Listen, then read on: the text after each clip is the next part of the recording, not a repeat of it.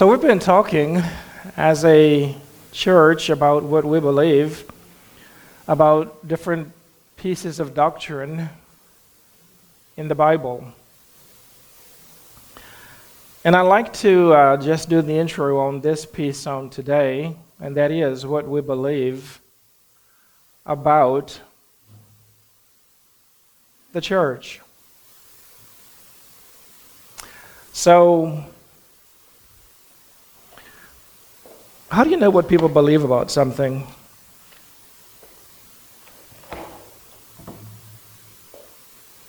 I'm going to mute this for just a moment. How do you know what people actually believe about something?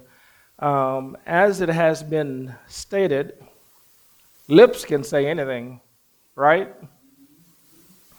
A person can treat you one way and say, I feel about you another way. That happens all the time. But how do you know what a person actually believes? Actions. So you got to watch what they do. You got to see if it matches what they say. Okay. So actions, yep. That's how you tell what a person really believes. And so if we looked at the actions of ourselves, if I looked at my actions, if you looked at your own personal actions, what are the actions telling us about what we believe about the church? Anybody want to take a stab at it?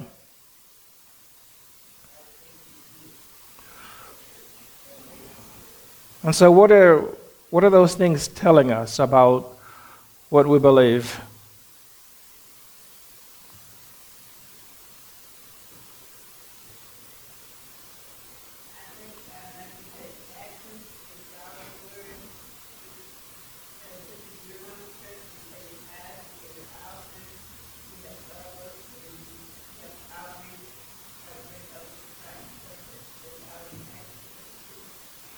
And I agree with both of you, and I appreciate the feedback. But my question is this: those things that we're talking about, what do our actions say as we live those out? That you're a willing worker? That you believe in what you're doing? Okay. Anybody else?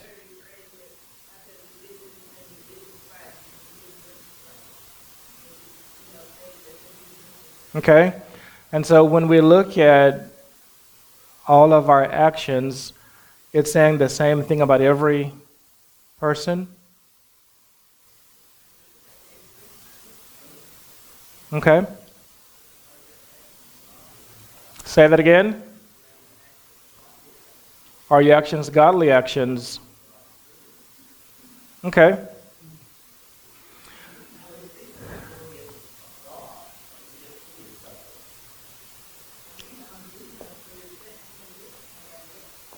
You can't?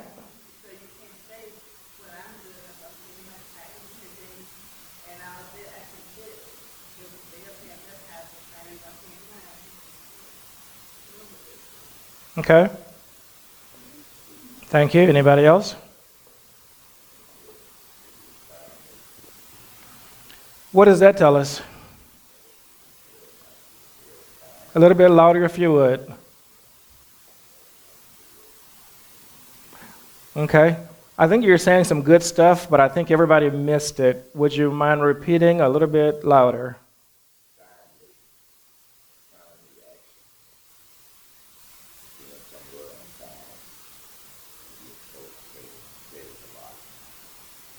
Okay.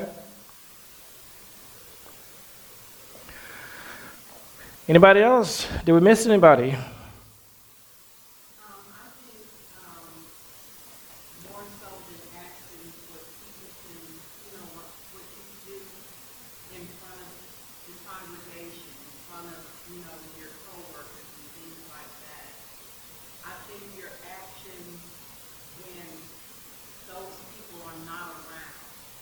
when you're in your home, when it's just you and your spouse, your family, those actions are the actions that really prove who you are, what you serve, what you believe. When you know who you are when nobody else is around. And then you can really truly say that I am living a life that goes out with Christ. You know, and the people that live in a household with you say that about you. Okay? And how does that tell us what they believe about the church? Because what they believe about the church is going to come out in everything that they do. Okay. Conversations, in their service, in the way that they live their life, in the way that they interact with people, their speech, you know, every aspect of your life is going to show what you believe about the church, what you believe about the Word of God. Gotcha. I appreciate the input. So, what we believe about the church, tell me if any of this is different than what you believe. Number one, we believe that the church is the only body.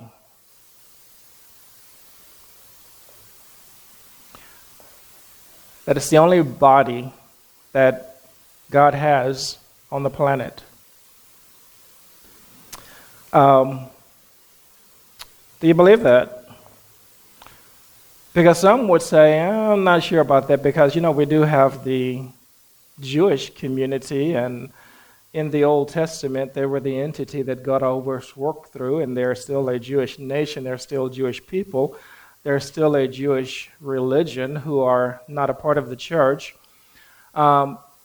Is that your belief that the church is only one, that the church is the only body that God has on the planet, or would you make an exception to that? What do y'all think?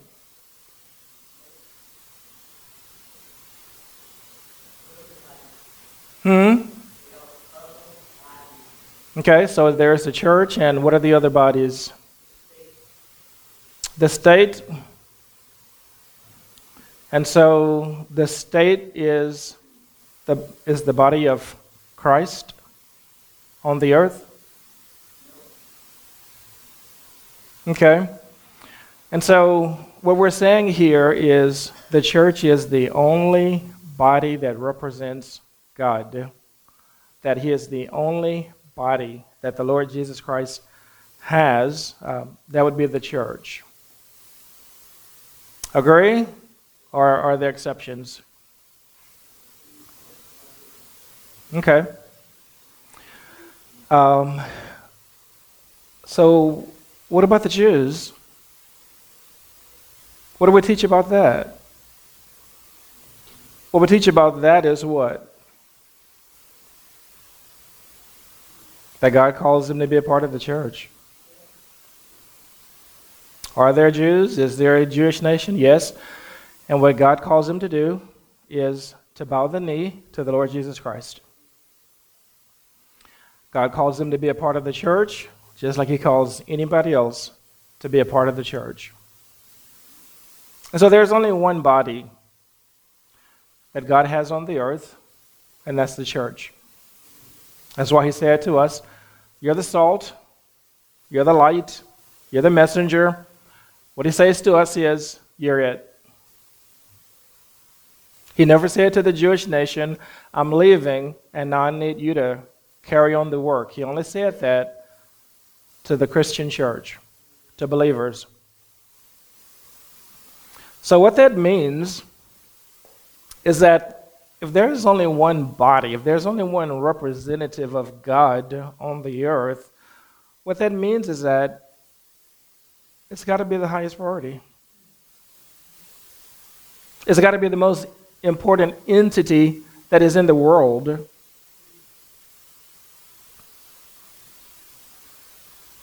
Y'all agree or disagree?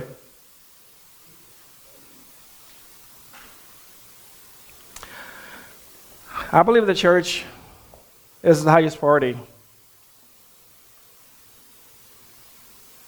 in terms of who's the body of Christ.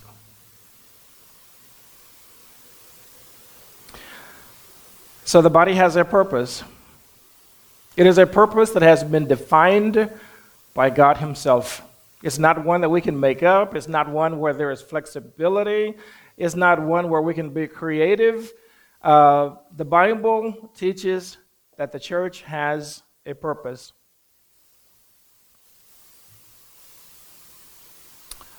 True or not true, that it has a predefined purpose and we don't get to weigh in on what the purpose of the church is. True? Well, I'm the pastor, so I should be able to determine what the purpose of the church is, right? No. I only get to follow the Lord Jesus Christ and what He has said we are to do and be. So me being the pastor doesn't give me any authority about determining the purpose of the church, because Christ has already decided the church is my body, my bride, and here's my purpose for the church. I created the church. It's mine, and I define it, and I give it its purpose. So if someone would say to you, so what's the big deal about the church? I mean, what's the purpose? What's it for? What does the church do? Why do we need the church? Why can't we just get rid of church and religion and just live our lives and just enjoy the creation of God and His blessing? Why do we need the church? What's the purpose of the church? What's the reason that there is such a thing as a church? What would you say to them?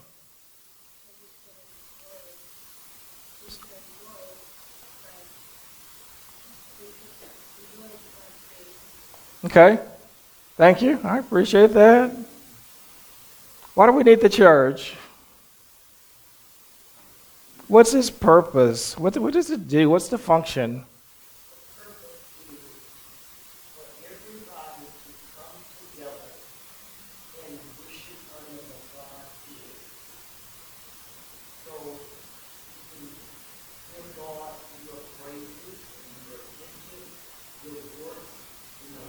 You're just copying off Felix.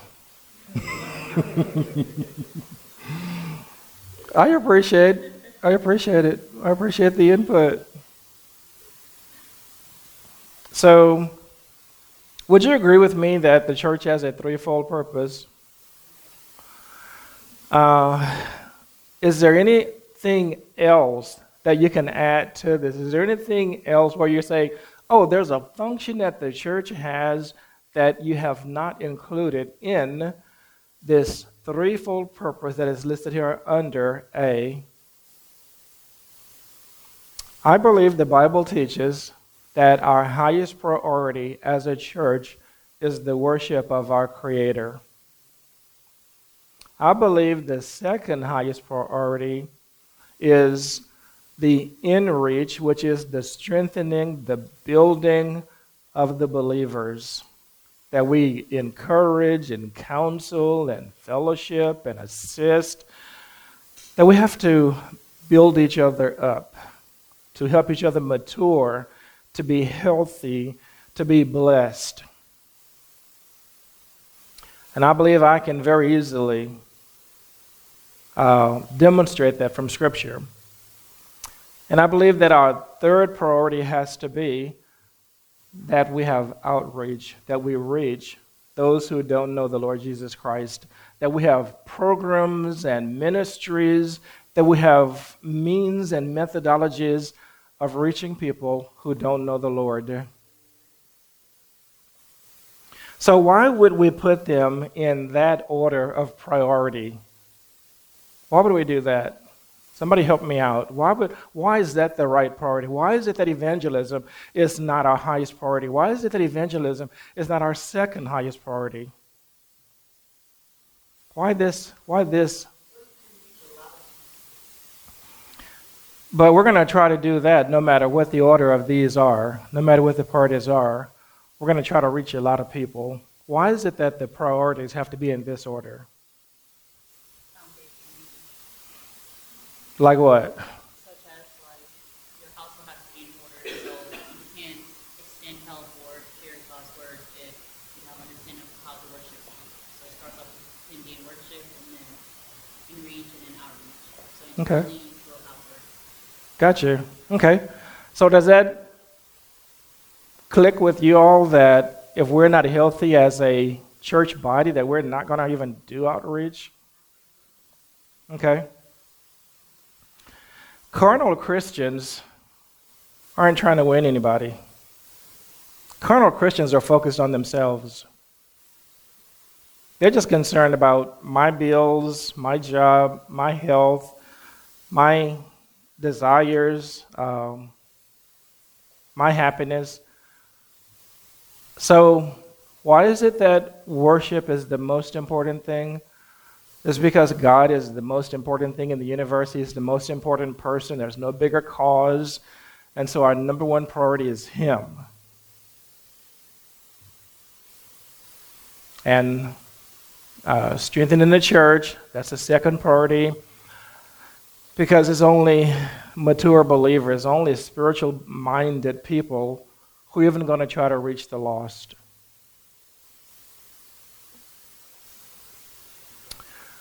And who misspelled outreach? Bad secretary.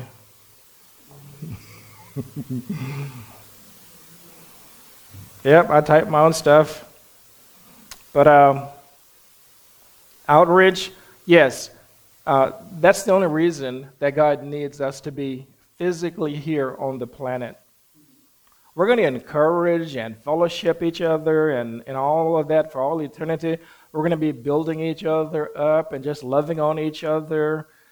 We're going to be worshiping God all throughout eternity and just enjoying His presence and fellowshipping with Him and seeing Him face to face and sharing meals with Him and all kinds of good stuff. But the only thing that we have to physically be here in this world for is the evangelism piece. Why can't we evangelize in heaven? Because we'll have no contact with sinners when we're in heaven. And at some point, this program down here on earth, it will be forever closed.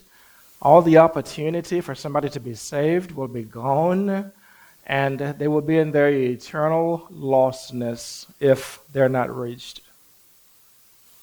And so the only opportunity, the only time window is here and now. Here and now.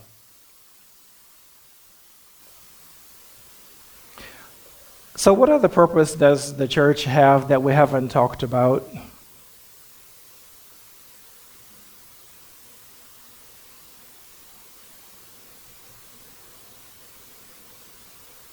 What else should the church be doing that we haven't talked about? Anything that we're leaving out? Anything that we're missing?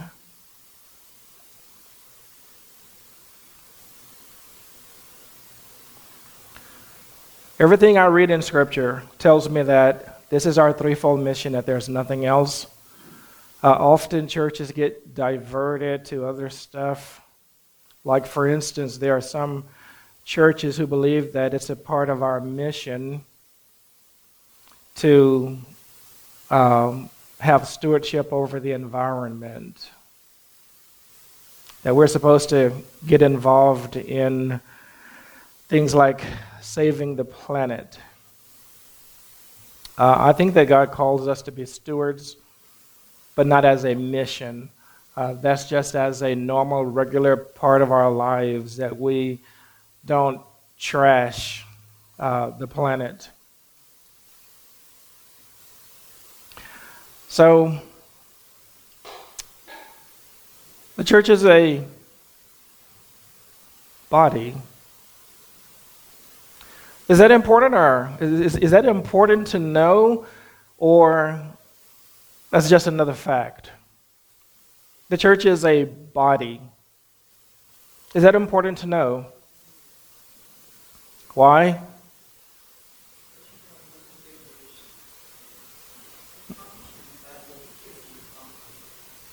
Okay. Take away other definitions as far as the placement of the word God, designating it for praise and worship to occur. Okay. Any other reason it's important to know that the church is actually a body?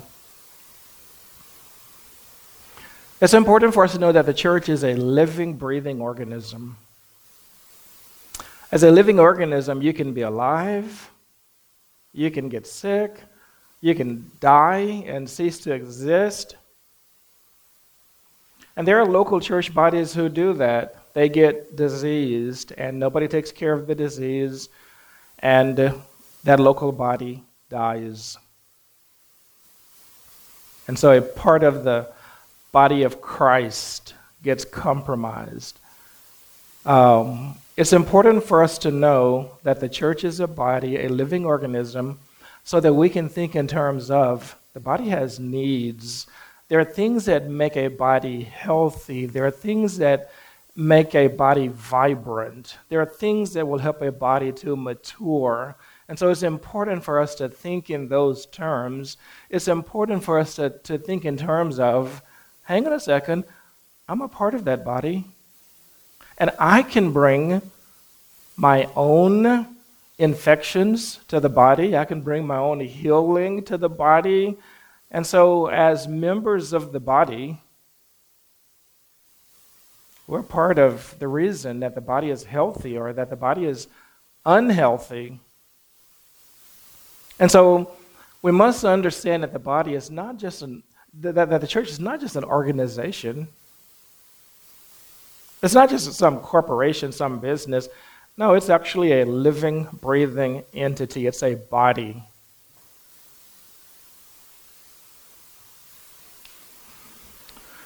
That's an important distinction.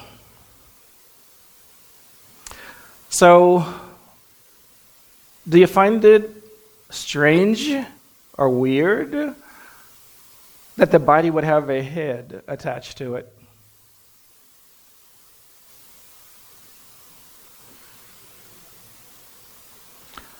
I would find it weird if the body did not have a head. If God just said to us, hey, go do your thing because you're it. But that's not what he says. What he says is, hang on a second, you're a body, but you have a head.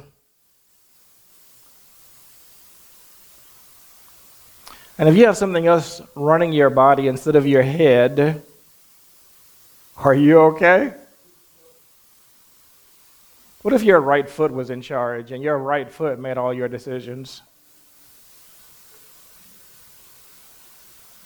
What if your eyes made your decisions? And so we have a head over this body, and that's Jesus Christ. And Jesus Christ says, I'm the one who is in charge. I'm the one who makes the decisions. I'm the one who gives leadership and purpose and gives the marching orders to the church. There are a lot of churches who are voting on what's our purpose. There are a lot of churches who are making a decision on what are we going to do as a church, how we're going to be. There are lots of churches who are defining themselves, totally ignoring the head, and by their actions, they're saying to the head, we don't need you, we don't want you.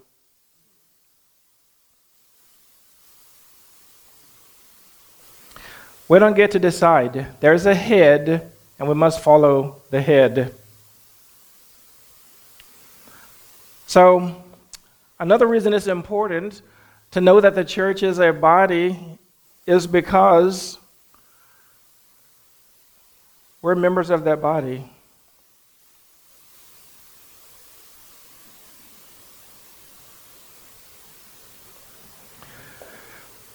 Does your physical body have members? Are you glad that your body has members? Would you be okay if there were no members, there was just a head? Would you be okay with that? Would you be okay if you had only half your members?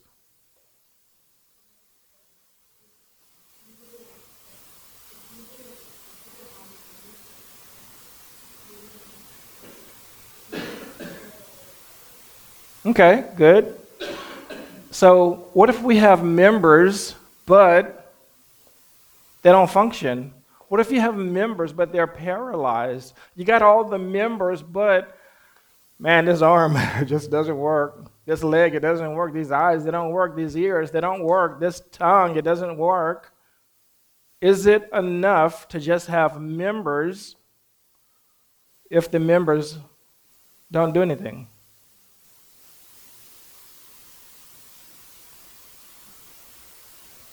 So if we said to you,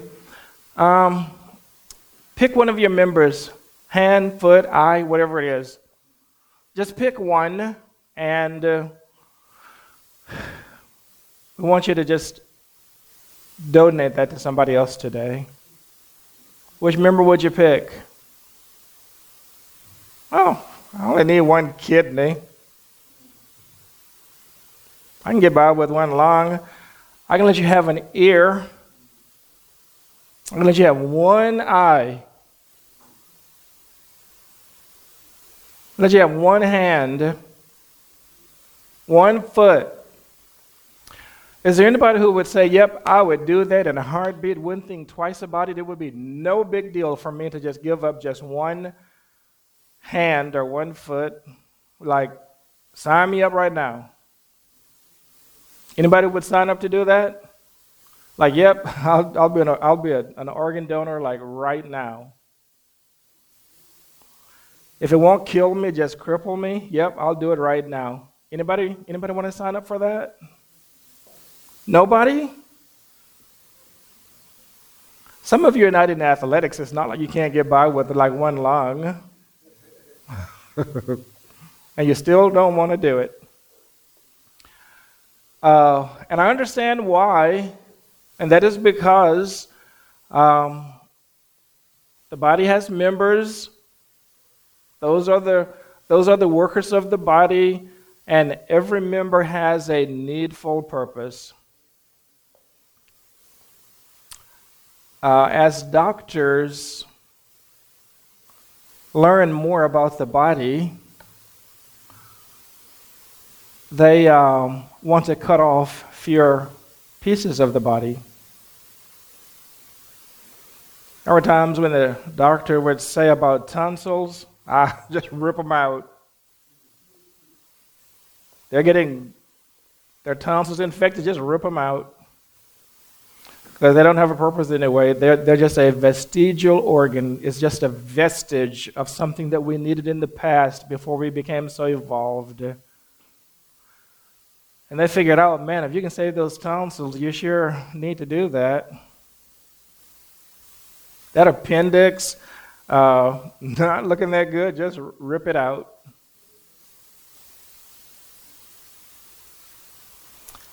And as medical technology advances, they understand more and more, yeah, we need that.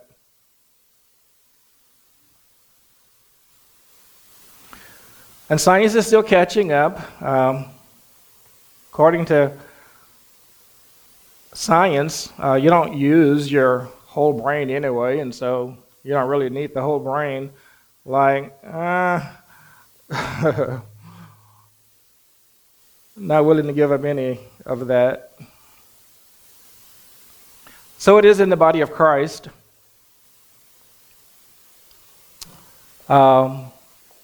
Every member is there because it's needed. You know how I know that every part of my body is needed? Do you know how I know? Here's what settles it for me. My body was put together by a perfect God. There was not some committee that said, let's put this in the body and that in the body, and we can leave these parts out. And no. The Bible says that we are fearfully and wonderfully made. That it was God who decided to design our bodies the way that they are designed, and He put in our body everything for a purpose, and there is not a piece of you that has no purpose.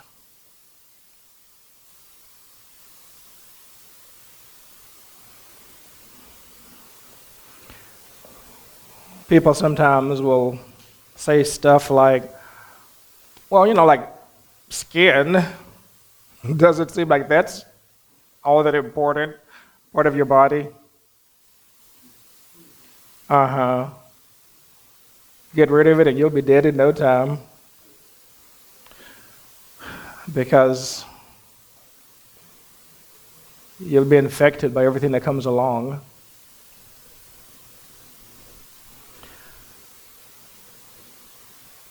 And so, not only does every piece of our body have a purpose, it has an important purpose. It has an important purpose.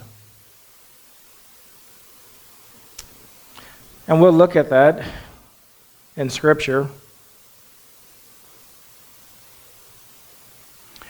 So, tell me your opinion on this. This is what I believe about the church.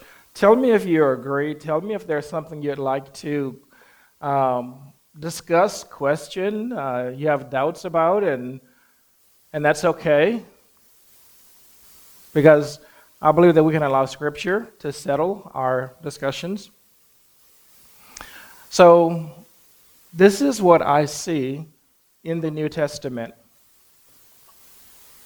What's the first thing you notice in the first box? Leadership, but what do you notice about it?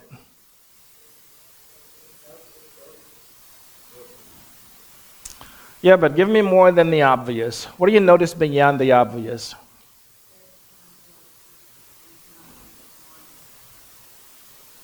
Yeah. Yes. In other words, the New Testament model is there's a plurality of leadership. It's not one person where it's like, okay, I'm the person and everybody follow me. That is not the New Testament model. The New Testament model is, yes, there's a pastor, there's a chief spokesman, but they're surrounded by other people of the same caliber and on the same level. When I took over as pastor, this is not the model that the church followed. The model was we have a pastor and everybody else sort of rolls underneath that level of accountability. In the New Testament, not so. And that's not something that developed over time. You see it right in the book of Acts. In the earliest days of the church, there was a plurality of leadership.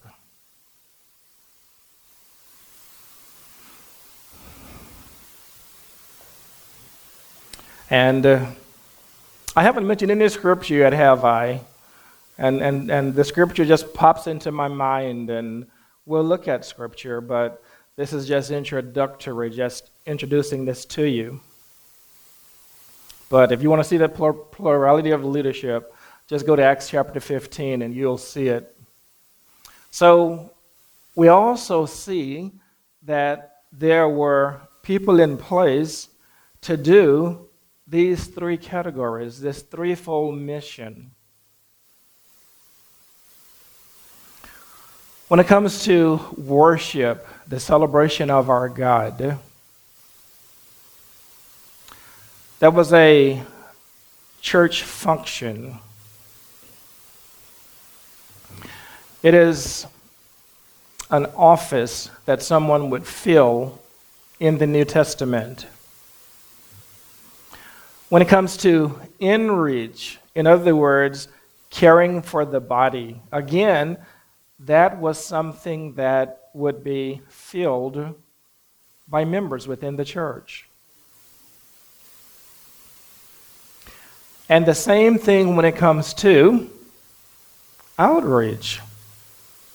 That was something where there would be people in the church who were appointed. This is your assignment.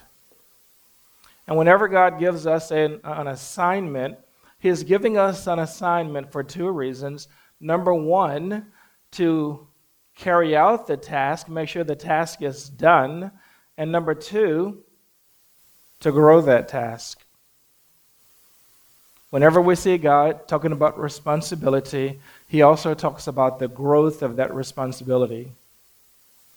He never wants to hand us one talent, in other words, one resource, and that's all that we have at the end of the day is just that one resource, and we're still in the same place where we were 5 years ago, 10 years ago. God always wants us, whatever responsibility we take, that we take it with a mindset that God expects me to, number one, to do this well, and number two, to grow this, to improve it in some way. So what about this piece down here? Flexibility is allowed in the how-to. Is that a true statement or is that a false statement? Do you agree with that or do you disagree with that? That there's some flexibility that God does give to local congregations in terms of the how-to.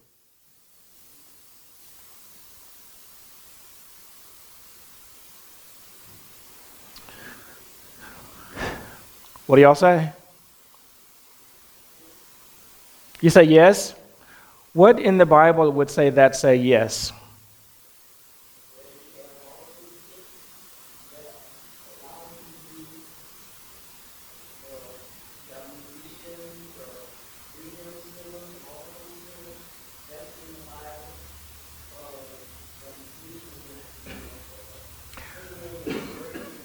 So those things are in the Bible, but what says that they are flexible in the Bible?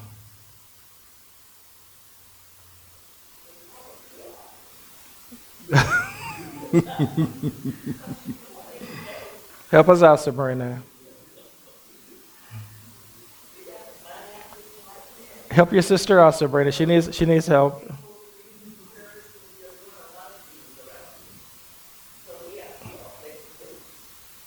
Yeah, but you haven't talked to me about Bible yet.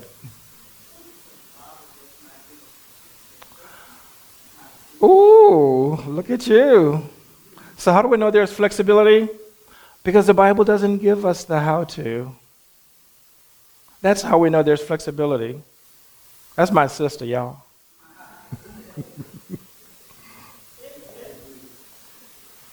Where in the Bible does it tell us what time church starts? Where does it tell us how many songs to sing?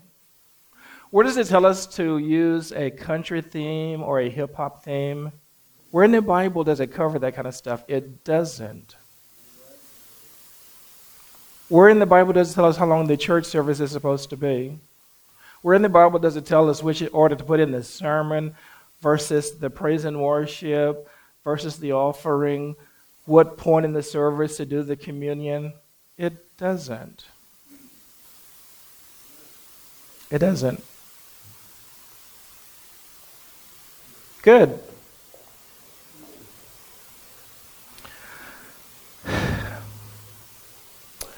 So this piece right here, this is something that we have to deal with, not just as church members. We got to deal with this as children of God. We got to deal with this as people who are going to stand before God and be judged. Our lives are literally going to be judged. Did you work for me? Did you grow the kingdom for me? Were you obedient as a servant? Or did you just totally defy me as a servant? Did you just blow me off because you had other stuff that was more important than I am? Were you so arrogant that you didn't feel like you needed to serve? So here's some things that we can't use with God to say, well, God, I know I'm a member, I know I'm needful, but let me explain. Let me explain to you. When it comes to my abilities, I just don't have the abilities. I would love to do something, but I just don't. I just don't have like anything I can contribute. My abilities, my giftedness. God says, liar, liar, and your pants are on fire. Because what God says is that He gives giftedness to every one of His children. If you say to God, God, I don't have the ability, what you're saying is, God, I'm not saved. My problem is my availability. God, I want to serve, I just don't have the availability. Well, what's wrong with that? Help me out. What's wrong with that? Huh? You have to make time? Okay. So my availability, that's about priority, isn't it? Yeah. Whatever is my first priority, that's what I'm available for. So when I was in the Navy, I decided that I was going to get married, and I asked my sweetie pie if she would marry me, and she said yes, and I wanted to have some extra money coming up to the wedding because, you know, the military, they don't pay you all that great, right? And so I decided I would get a part-time job to just, you know, store some extra cash and get a better ring and, you know, that sort of stuff.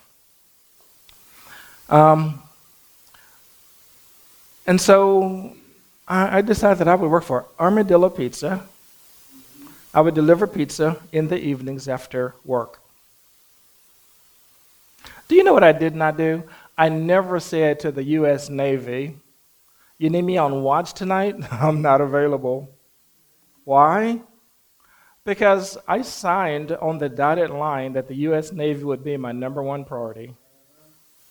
And I could not say, well, you know, I got to work. Armadillo Pizza does need me tonight. The reason I never used that is because of my priorities. I can't say to the Navy, you got to work, because the Navy would say, you sure do, and we're your number one work. This is your number one job. My family situation, whatever that means, I just got to get my family situation right. So what I see in Scripture, Jesus says, if your family is the issue, you're not worthy of me. If you think your family is more important than I am, you didn't make a lordship decision when you supposedly got saved, and you're not worthy of me. What about this? My interest level. I don't mind working for God, but I just don't know if anything that I'd be interested in doing. If we were talking about recreation, then yeah, you could say that. But this is not about recreation. This is not about our personal enjoyment. This is about us serving the King of Kings. There are things on my job I enjoy doing. There are things on my job I have no interest in doing. And why do I do it? Because that's my duty. So it is in the kingdom. Not everything that I do for God do I have an interest in doing. There are some things I have no interest in doing. But here's the other thing about interest. Interest is relative. How many of you have interest in, like, diaper changing? Any interest in that? How many of you have changed diapers? How many of you have changed diapers and didn't enjoy a minute of it, a second of it? Yeah. It's not about interest. It's because we value the individual. I'll do things for people that are not interesting because of my commitment, my love for them. I went to 3 Sam's Clubs yesterday. Guess who I was with? Yeah, you know, don't you? Am I that interested in Sam's Club? Nope. I was interested in the girl. What about this one? The demands on my life right now. Right now, I have a lot going on, and life is so demanding that that's the reason that I'm not serving. Or number 6, my hurts. You know what? I've been hurt. People have caused me pain, and I'm just going to sit back.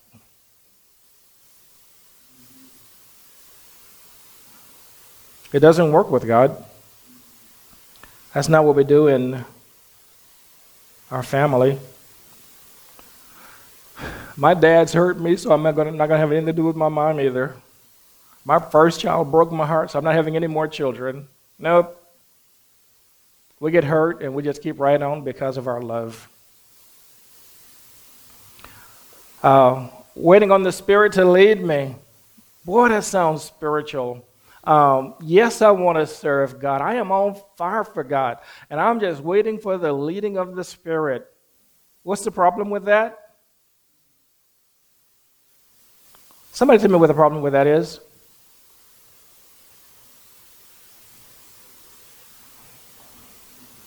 The Spirit's already spoken. That's what the problem with that is. The Spirit has already said you're to obey leadership. If you're being asked by church leadership to do something, do it.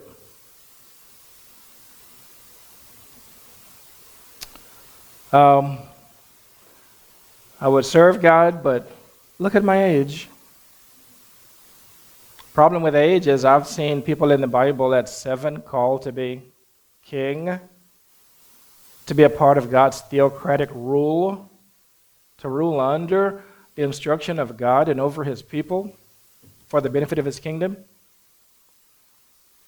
I see people 100 years plus still serving God in the Bible. So age is not an excuse. My job is my number 2 job. My job is not my number 1 job. I work for a company called Westlake. They're looking for volunteers to go to West Virginia for about a month. You think I'm going to raise my hand and say, yeah, I'll go? Nope. If they say you have to go, my response is, I have to resign because I'm not going to do that. Because this is not my first priority. This is, my first priority is to obey Christ, to serve his kingdom. I'm the pastor of a church, and I'm not going to just walk away from that because you need me somewhere. It's just not going to happen.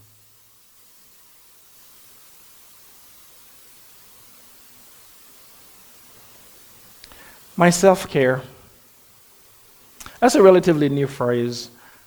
People talk about self-care. I got to take care of myself and need to pamper me and need to focus on me. And I just don't see that anywhere in Scripture. I see just the opposite. That if you're having difficulty and you're going through depression and all that, I think it's Isaiah 58 where God says, if you just focus on other people instead of focusing on you, that your depression will rise like the sunrise, basically. I don't see this concept of self-care in the Bible at all. Instead, I find putting God first and others second, and then yourself third. My Christian maturity level, I'm just not there yet. I'm not seasoned enough. Problem with that is you find people as soon as they get saved in the Bible, they start serving God.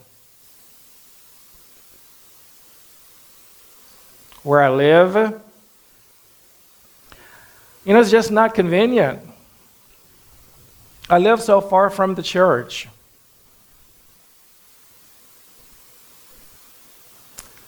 I think, I think it's wonderful when people have to sacrifice to serve God. Worship that doesn't involve any kind of sacrifice is not worship. You know what the word worship is? It is worthship. In other words, we're showing God how much He's worth. There was a guy one time who told me that he would be interested in joining our church if we had an 8 o'clock service because that's convenient. And he can spend the rest of the day watching his football and stuff like that. And I said to him, if that's the reason you worship, because it's convenient, that's not worship.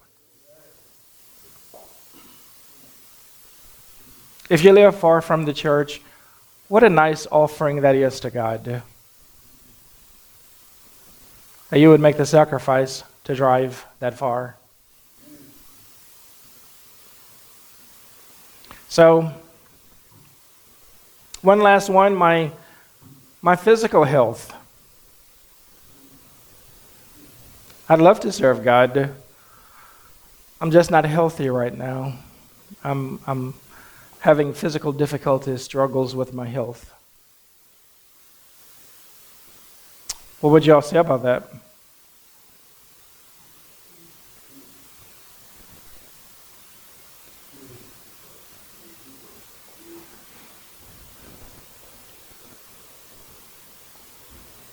What would you say about that?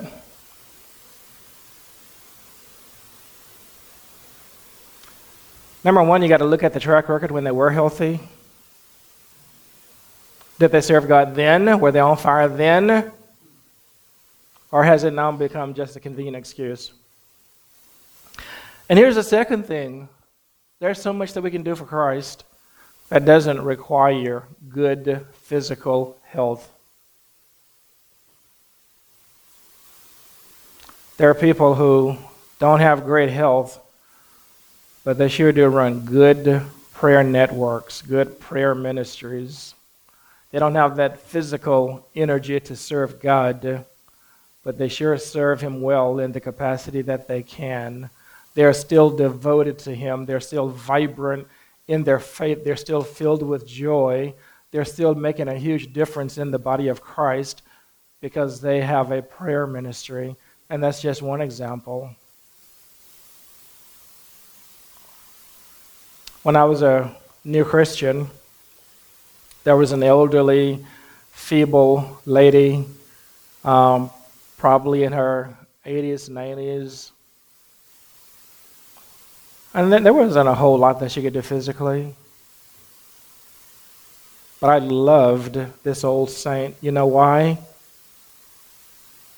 Because talk about somebody who could counsel from the Word of God.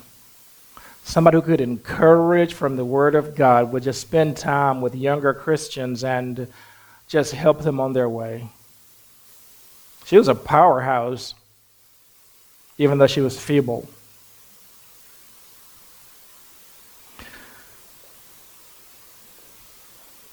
And so God calls His body to be an active body, a serving body. And excuses just don't work with God. Any excuse that I can come up with, here's my biggest problem. Any excuse I can come up with, there's someone else who is in a more challenging situation than I am. That's the problem. They're in a more challenging situation, and they're serving God just fine. They're working, and they're making a difference. So we'll stop at this point. But I would like to entertain questions. Maybe I said something that seems like, oh, that doesn't quite sound right. Or maybe I said something and it's like, well, tell me more. Explain that. What do you mean by that? What questions do we have?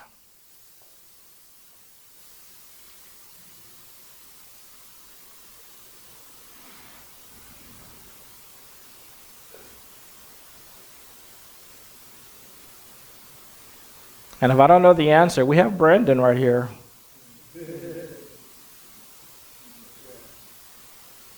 What questions?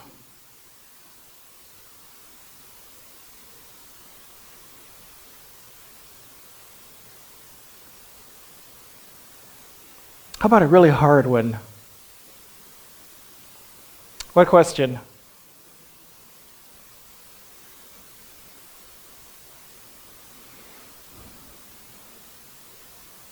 Okay. Would you all agree with me on this? That when we say, I have no question, what we are in effect saying is, I have complete clarity and I am completely accountable before God. Would you all agree with that? Absolutely.